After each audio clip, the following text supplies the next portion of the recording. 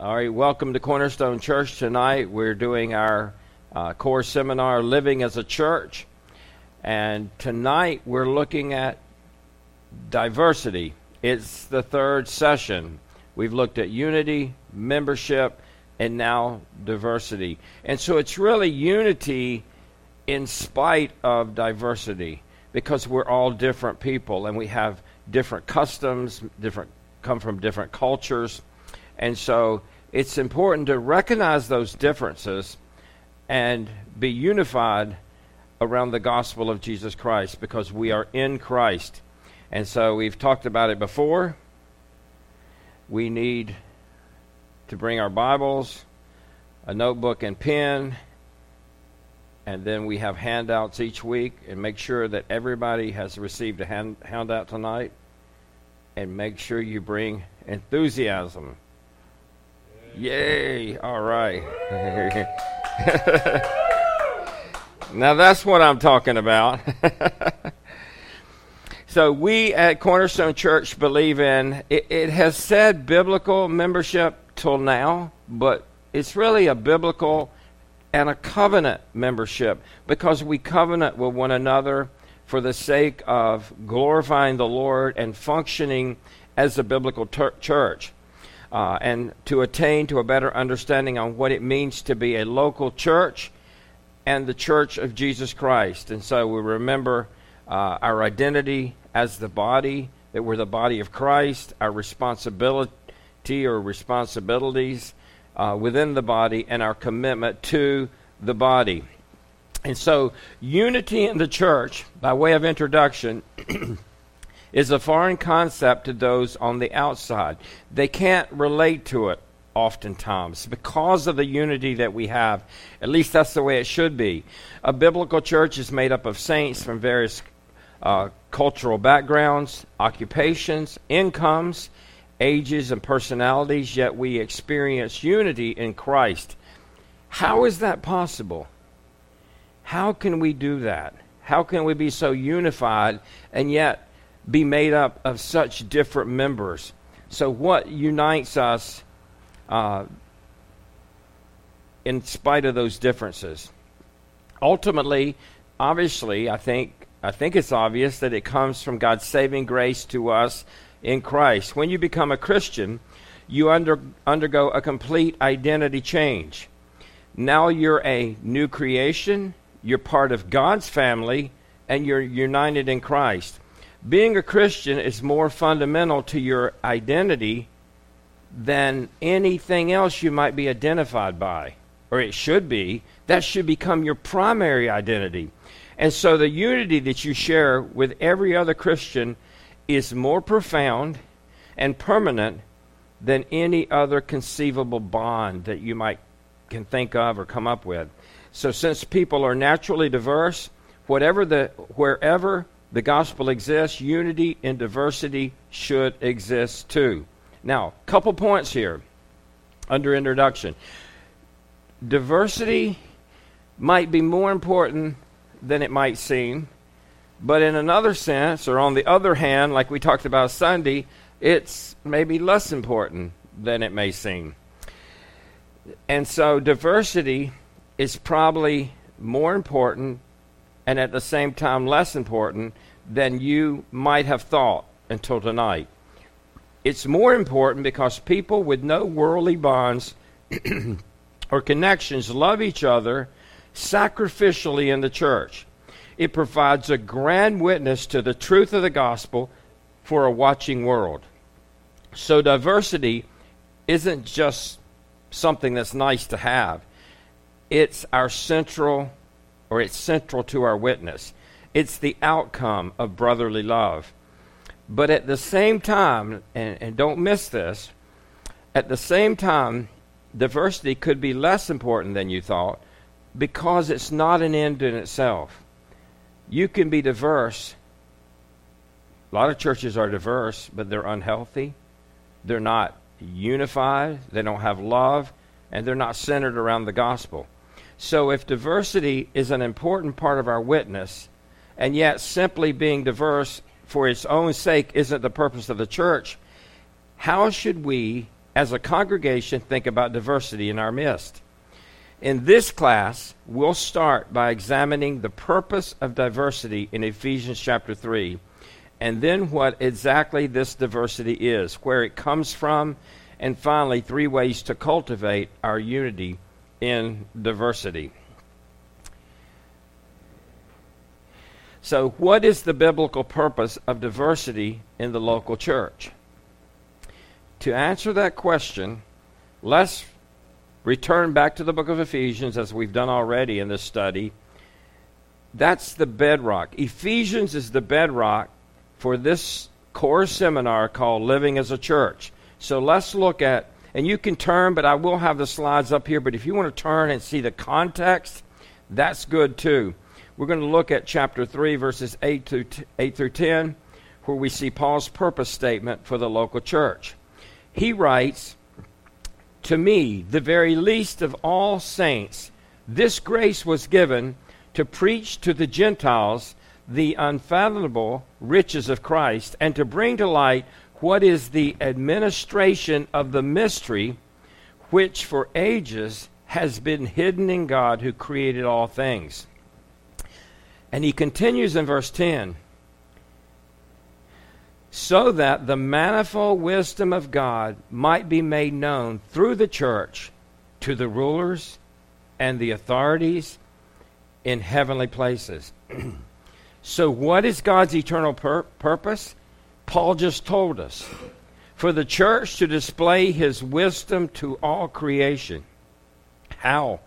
Paul here says it has to do with a mystery that God has now revealed. And the mystery is defined in chapter 3 as well. He's actually already talked about it in verse 6. But think about this. So that the manifold witness of God might be made known through the church to the rulers and authorities in heavenly places. That word manifold is the word multifaceted. It's almost like looking at a diamond and based on the cuts of a diamond, being able to look in and see the diamond from different perspectives. It's the same diamond, but it has a multifaceted view. God's wisdom is multifaceted. You can look at it this way and that way, but through the church, God's wisdom is demonstrated to the rulers and authorities in heavenly places, to the angelic world. The angels are watching, and we are a witness of God's manifold wisdom to the world. So,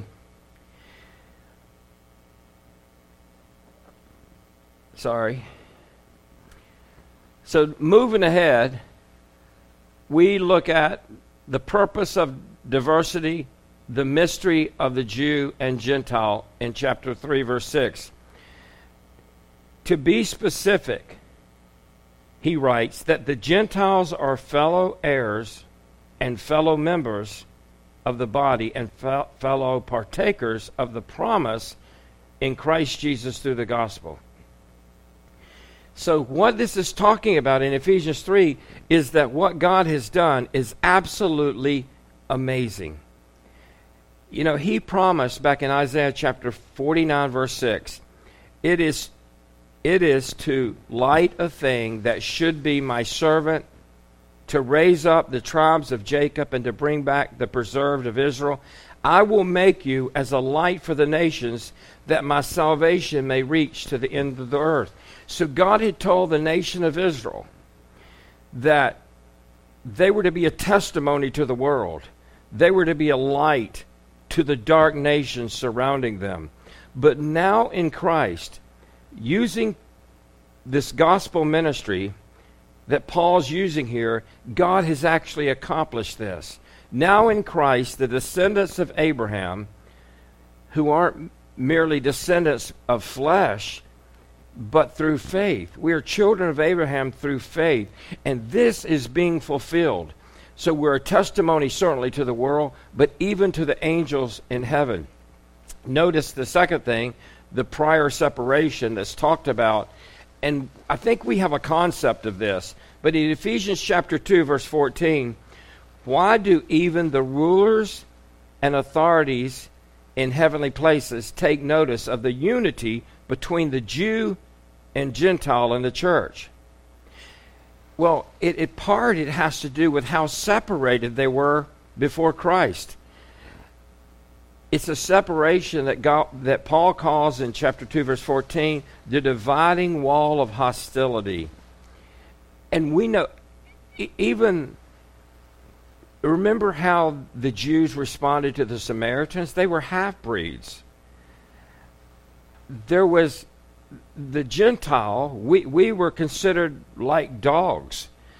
And so there was hostility in both directions. So these two groups basically had different cultures, different theological beliefs, and all of this separation was an open hostility. It might rain. And then next, the supernatural power of God, back in chapter 3, verses 20 through 21, and we will quote it this time. A first century reader might object and say that kind of unity is not possible. I mean, based on their experience in the first century, and maybe knowing about the hundreds of years of hostility between Jew and Gentiles, they would probably say in that day, before the church, well, that would take a miracle. And that's precisely the point. Listen to the words of Paul's doxology at the end of chapter 3. Paul says, "Now to him who is able to do far more abundantly than all that we ask or think, according to the power of God within us, to him be glory in the church and in Jesus Christ throughout all the generations, forever and ever. Amen." See, God is the one that's done this. Paul's awareness that when he describes Jews and Gentiles loving one another in the Ephesian church, despite centuries of animosity, he's talking about a unity that's infinitely beyond our human capacity to achieve. It's something that would never happen apart from God's work. If it's God's power that's at work within us, God will gain glory as his wisdom is manifested through the church, his multifaceted wisdom. In other words, diversity is not the main point. Unity in spite of diversity is the main point. God brings together people that are different, that maybe would have had nothing to do with one another, and he unifies them in Jesus Christ. And that's important. Unity in spite of diversity. This unity is what shows off the power of the cross. In the first century and uniquely in salvation history, that meant Jews and Gentiles worshiping together. But the basic principle of Ephesians 3 remains. God is glorified when previously separated people are united in Christ and love each other despite all their differences. Okay, the fourth thing, the illustration of marriage. And this is back from, it's a reference back, we're not reading it, but back to Genesis 2. This illustration of marriage is helpful. Marriage celebrates unity and diversity simultaneously. The power of marriage is that a husband and wife are different from each other. That some would say that's an understatement, right? But we're so glad that God did it that way. Eve was created to be a helper who corresponded to Adam. She was different. And yet at the end of Genesis 2, we read that Adam and Eve became one flesh. As anyone who's married understands, each person's differences help make a marriage strong. But those differences only create weakness if there's no commitment, no oneness, and no unity. When there's that commitment and oneness and unity, actually differences can be strengthening to a marriage. So if the purpose of diversity is to display the power of the gospel, we should look more closely at just what we mean by diversity. What kind of diversity shows off the power of the cross? That leads us to the next point, the character of diversity. Unity that surpasses, and we're going to break this down, ethnic diversity. Now, let me make a statement here. While racism exists, it's not I don't believe it to be a systemic problem in our culture today. But there's obviously people that are racist. But understand, race is a man-made distinction based on skin color or various features. However, biblically, there's only one race. There's one race. We are all created in the image of God. Genetically, there's only one race. People don't realize it, but you take any people group, and there's far more genetic variability but within one group, and you take another genetic group of people, say you take Caucasians and American Indians. There's a lot more diversity within any group, whether it's Indians or Caucasians or whatever group, than there is between any two groups. So if you take the average of Caucasians and the average of American Indians, there's much more genetic variability within each group than there is between any two groups that you might categorize as a race. So there's no genetic foundation for race either. There's actually every genetic marker has an overlapping amongst the races. And so they all overlap. There's people that are Caucasian that, believe it or not, that have darker skin than some people that are American Indian or whatever we might want to use.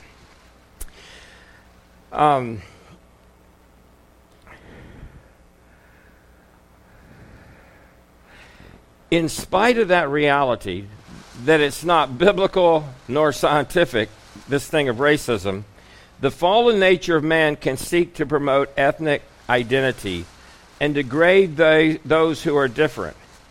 All men are created in the image of God.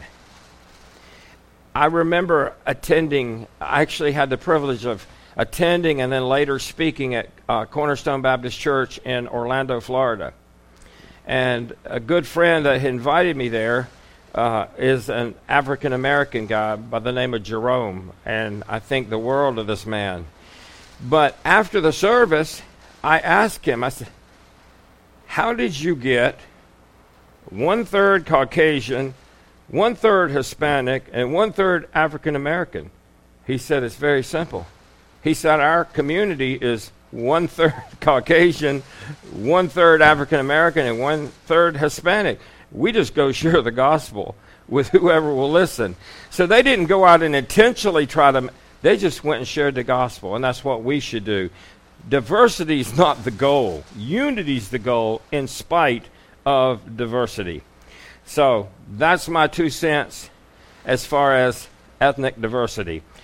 But a lot of times what people consider ethnic diversity, in part at least, is cultural diversity. So here's the way I said it in my notes. Often the issue masquerading as ethnic diversity is really cultural diversity. It's sometimes not the color of a person's skin, not the color of their sin, the color of their skin that sets us apart, but the strange culture that different people groups are associated with. Culture is basically a way of life. That's what the word culture means. It's talking about a way of life. We might be talking about how people talk, how they act, how they dress, their social status, what they believe, the music they listen to, the arts they like, and the list goes on and on and on. It's simply way of life. So it's easy to feel like the way we do things is right, and the way other people do things is not quite so right. However, every culture is different, and their differences are not necessarily right or wrong. We must be sure to distinguish between differences that are foreign to my way of life than as not wrong necessarily. We need to differentiate. Like if we're bothered by things about somebody's culture, what I'm trying to say, we need to distinguish: is it just a difference than the way I do things or the way I think about things, or is this a biblical difference? Is this a moral difference? Is it go against God's word? There are things in every culture that goes against the word of God. So we need to look first at our own culture before we start condemning another culture. But, I found in living in another culture in Canada, working with the Native American people, I found very quickly that the way I thought things should be done wasn't always the best. Like, I found that other people knew how to do things really good too. It might be different than the way I grew up doing it. Here's a quick example. In this, you might say, you got to be kidding.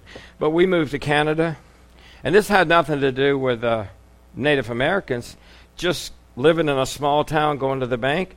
I'd go to the bank and I'd have a list. I was wide open when I got to Canada. Have a list of 20 things to do for today. And I'm just going as hard as I could to go from one place to another to get everything done. I'd go into the bank, be standing in line, and the lady, usually the lady talking to the customer, they would talk for 10 minutes or longer sometimes. And they would talk about this woman's bursitis or this or that. And then people's waiting in line. I'm thinking, what is going on here? I'm about to pull out my hair. Well, a few years later, I was doing the same thing. And I actually liked it. I just learned to deal with it, That's a different culture. That's probably true. But that gives you an idea of what I'm talking about. Just because we do things a certain way and it works for us, we don't need to put our little petty things off on it or expect everybody else to do it the same. The third thing is age diversity. Where in the world do you see young men having lunch with 80-year-old women that they're not related to? That's not a common sight. But should that be that unusual in the church? If you're ministering to an elderly woman? That's just one example. But it's very easy for us to just choose to minister to people that's our own age. You see what I'm saying? We have a responsibility, in spite of these diversities, to serve God by serving people. And we can't let ethnic differences, cultural differences, age differences stop us from serving one another. It's very comfortable to minister to people, to reach out to people that we like or that we have things in common with. But it's got to extend much further than that.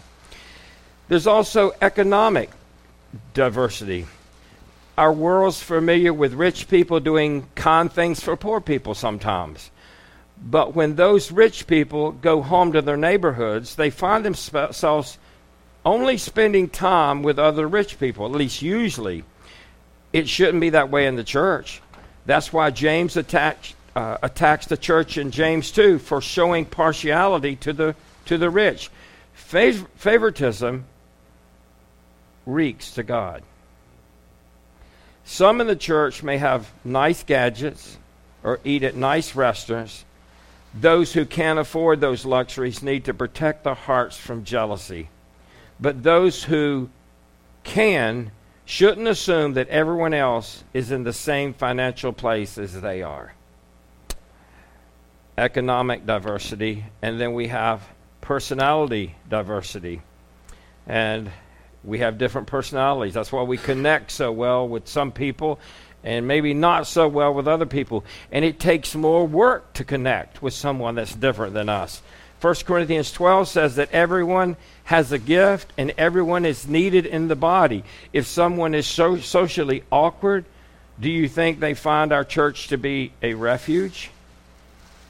They should. Because, and don't misunderstand, I totally understand But we need to get out of our shell and relate to those that are different and reach out. Somebody comes into the church, maybe you pick up on that they're very socially awkward. They are, what's the word for an inward person? Introvert. And maybe you're an extrovert.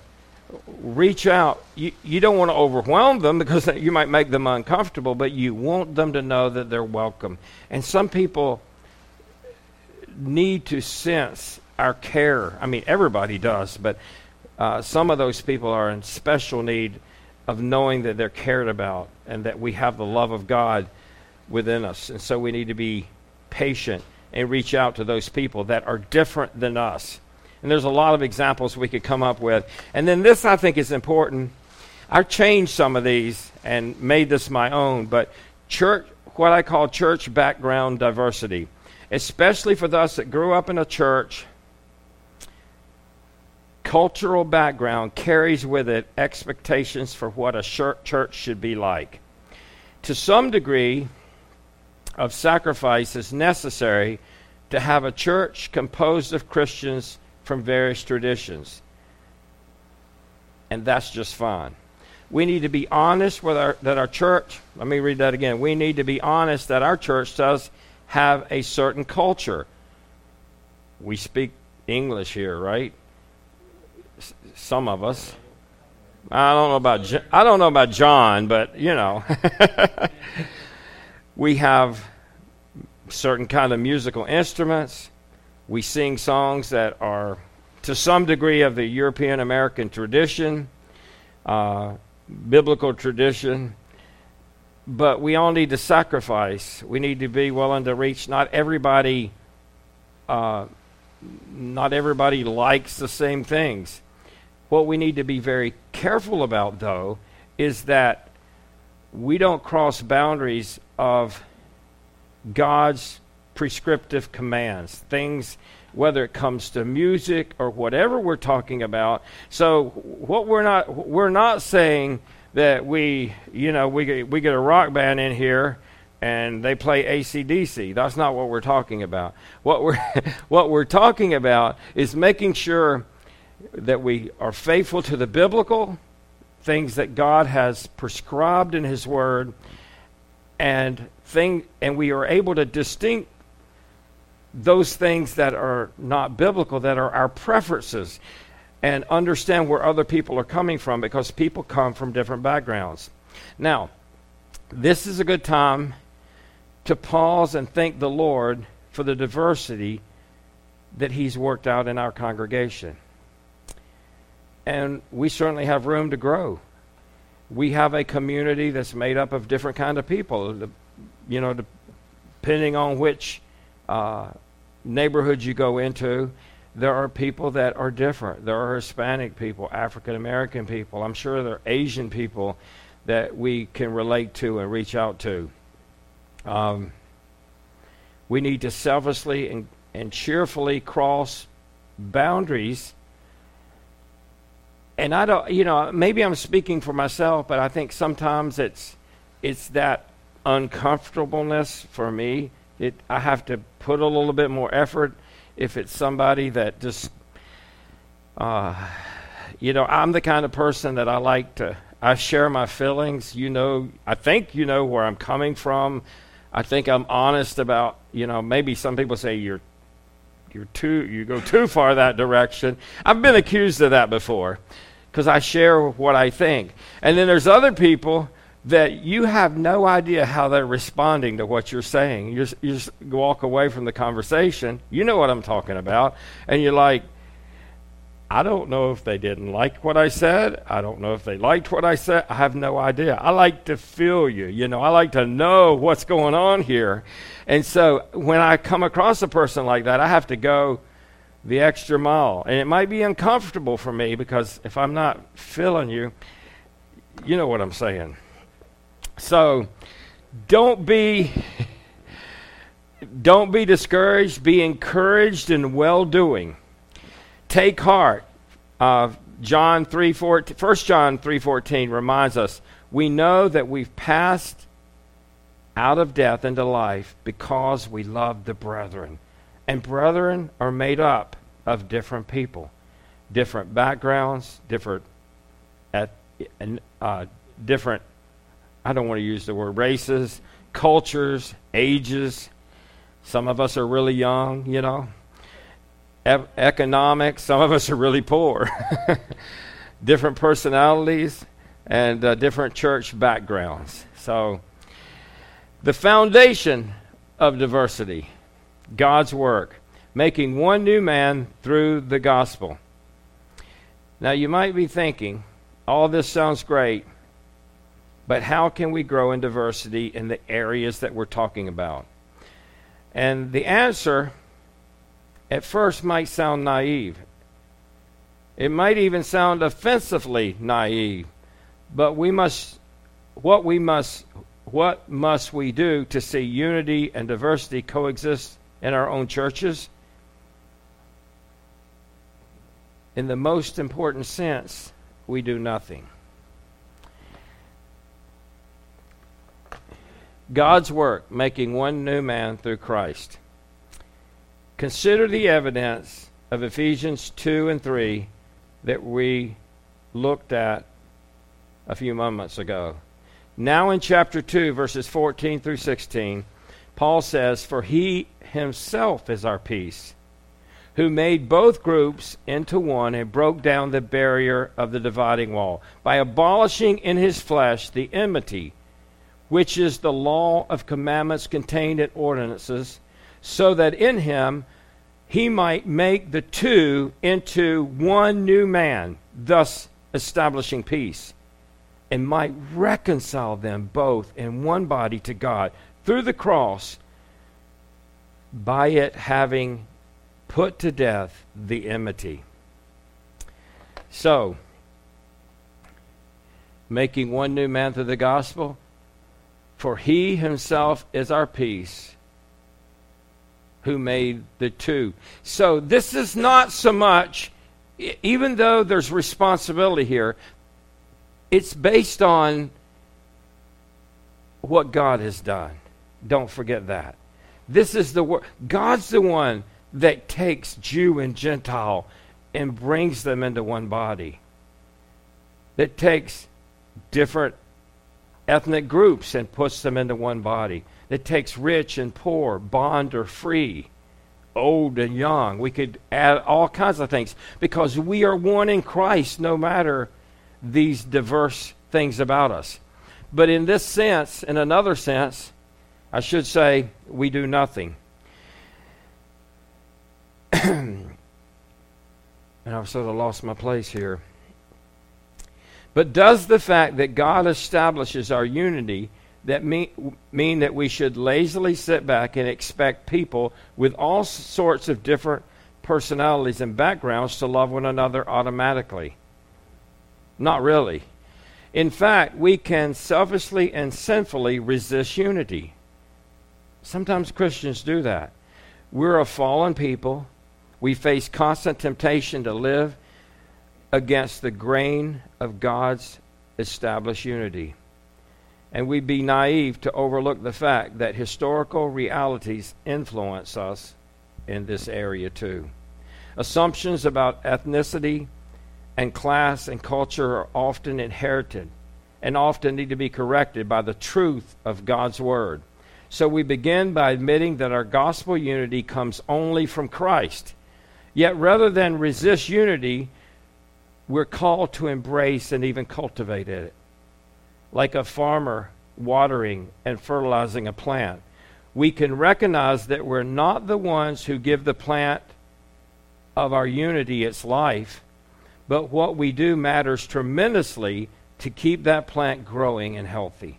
And I think that's a good illustration. So moments after Paul establishes that it's God alone who unites Jew and Gentile in the Ephesian church, he says in verse 3 of Ephesians 4, "Be diligent to preserve the unity of the Spirit in the bond of peace." Like so many of Paul's letters, the first half of Ephesians says, "This is who you are in Christ.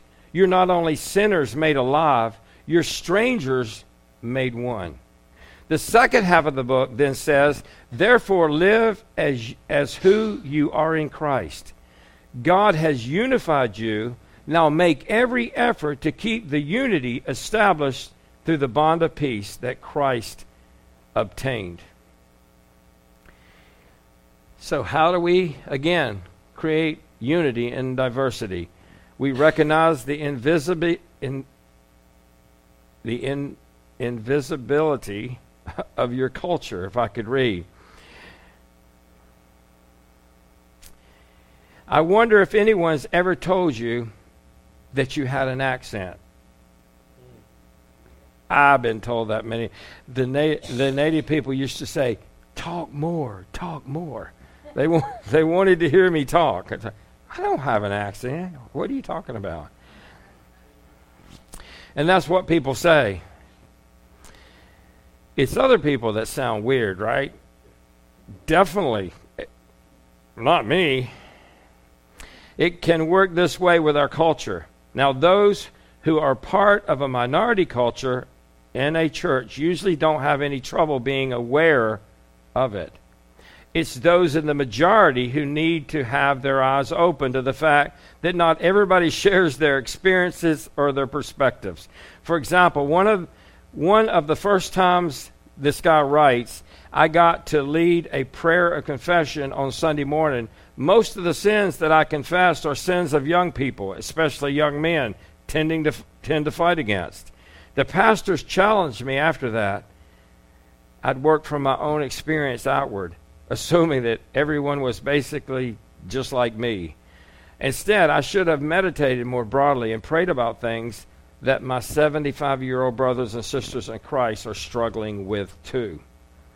In Acts chapter 6, when conflict arose between two different groups within the church, it was because of the Greek-speaking widows were being overlooked. They were being neglected in the daily distribution of food.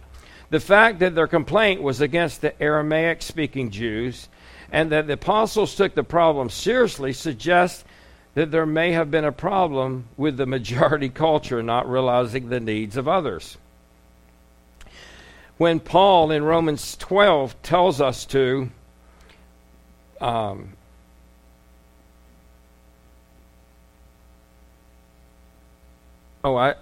see what's wrong here.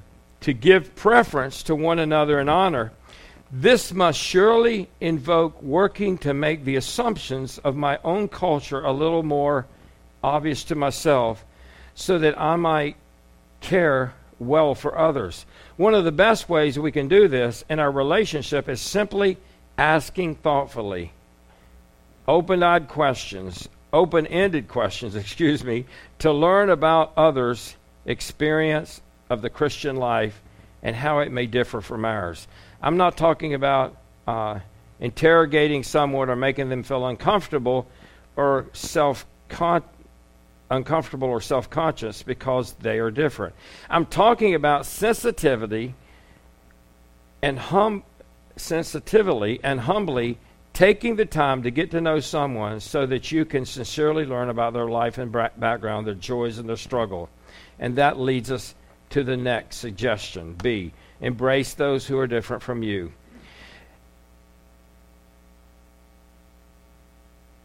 Paul writes to the Corinthians, for by one Spirit you were all baptized into one body, whether Jews or Greeks, slave or free, and we were all made to drink of one Spirit. For the body is not one member, but many. There's the diversity. Imagine with me if the church in Corinth heard that verse and then decided that since Paul was calling the church to unity, they would set up groups within the congregation for similar folks to be around those they'd be most comfortable with. So they'd make a group for Jews and a group for Greeks and a group for slaves and a group for free. We would certainly say no to that, and I think they would too. That's not what Paul has in mind here. And yet, if we only pursue fellowship with those that are just like us, That's essentially how we apply those verses.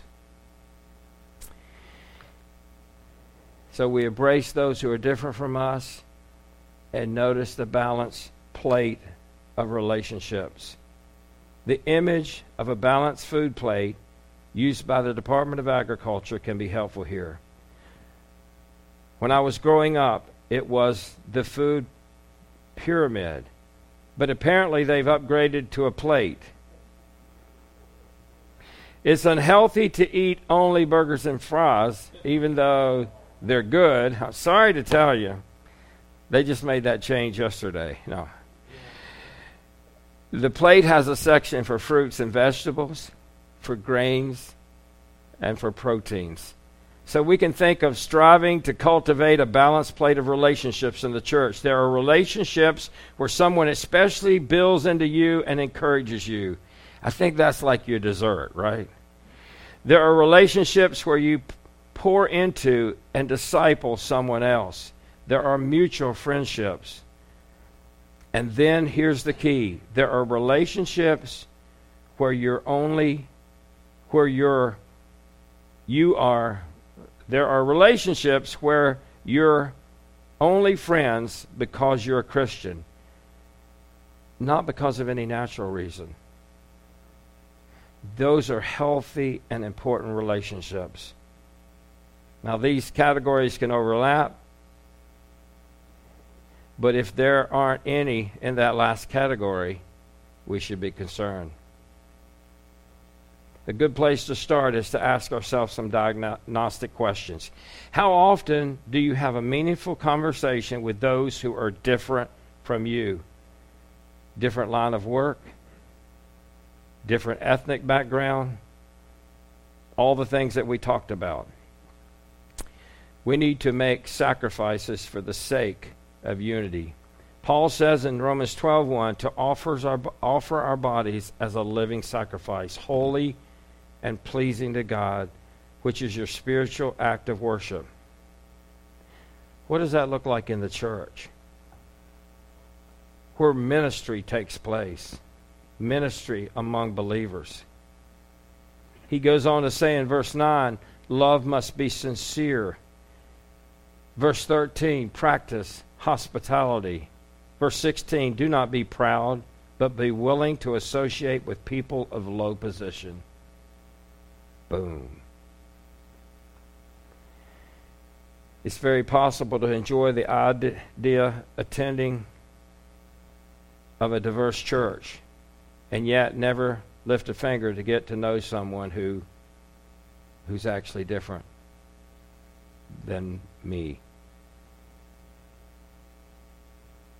In that sense, God calls us to be consumers in church, but not producers. But if we value diversity, we should put that into action by making personal sacrifices to see growth. What kind of sacrifices? Just breaking it down very quickly and we're done. We can sacrifice our comfort to reach out and associate with someone we're not naturally drawn to. I've already talked about that. Mark 9:35, if anyone would be first, he must be last of all, the servant of all. Preferences. We can sacrifice our preferences in all sorts of areas. What kind of food at the fellowship event? What kind of songs we sing in church?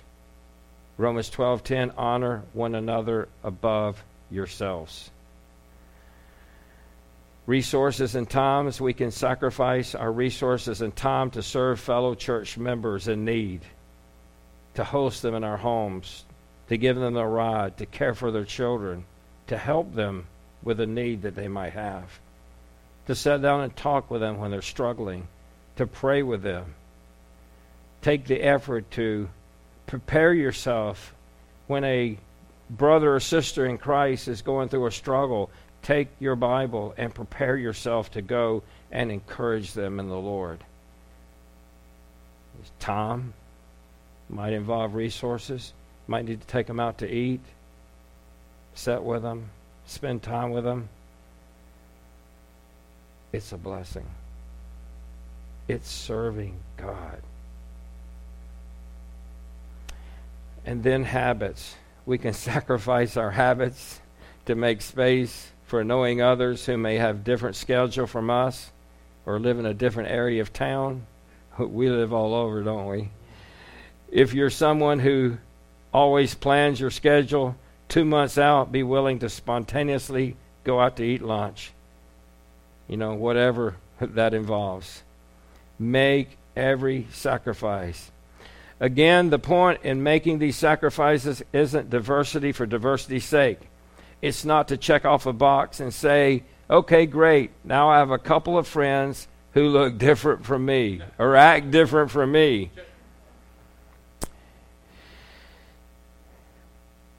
We need to cultivate unity in diversity. In other words, the whole point here is unity, but not letting diversity get in the way of that unity. And it's easy to do. It's the sin nature because it brings us outside of our comfort zone. By cultivating unity and diversity, we testify God's matchless wisdom and grace. That multifaceted wisdom, it points to Him and who He is. It screams out to the world, to even angels. And you would think, sometimes I think, why do they even care? Why do the angels? But we are testimony to the angels, and that's important to God.